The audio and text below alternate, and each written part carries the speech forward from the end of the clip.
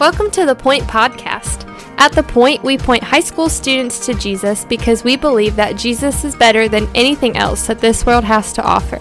We hope that this podcast is an encouragement to you in your walk with Christ, but that it does not replace the time you're already spending with the Lord.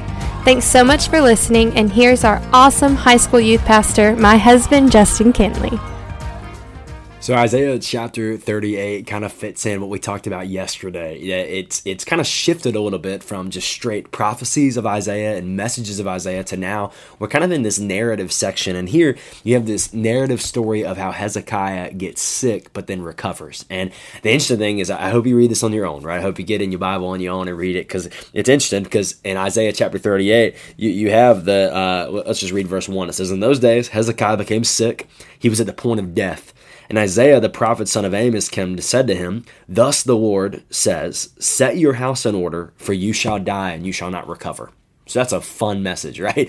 Hezekiah gets sick, and then God literally speaks through Isaiah, says, "Look, you're gonna die. Like this is your time. You're done." And Hezekiah weeps bitterly. He cries out to the Lord and basically asks the Lord for more life, right? And what's awesome is the Lord responds. That the Lord says to Isaiah, it says in verse 4, "The word of the Lord came to Isaiah, Go to Hezekiah and say, Thus says the Lord, the God of David your father, I've heard your prayer, I've seen your tears, and I will add 15 years to your life."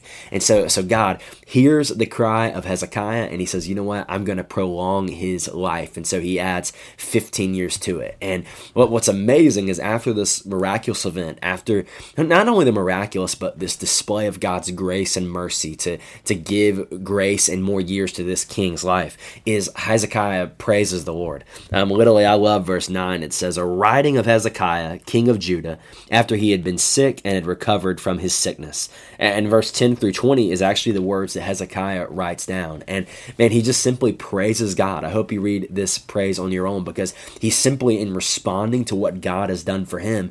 He can't help but praise God and lift up his voice and write with his pen the praises and the wondrous deeds of God. And you know, it's a pretty amazing thing to me. It reminds me, I believe it's Psalm chapter 7, I think, where it talks about how that the Lord has his bow readied for those who do not repent. That basically, if one is unwilling to repent of their sins, then there's no grace and justice and mercy to be found. Well, there is justice to be found, but there's no mercy to be found for them.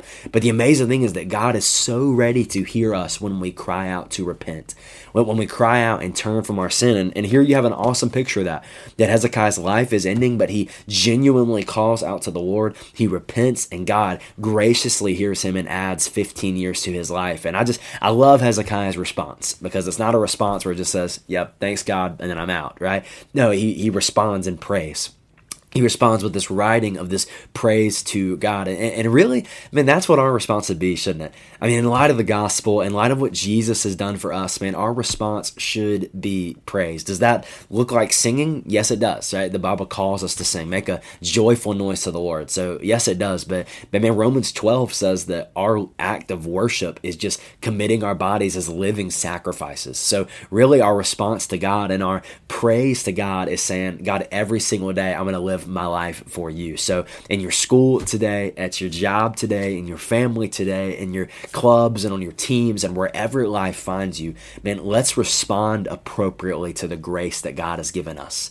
Let us respond in a manner that's worthy of the gospel by giving our life as an act of worship and as a living sacrifice to him. So let's do what Hezekiah does.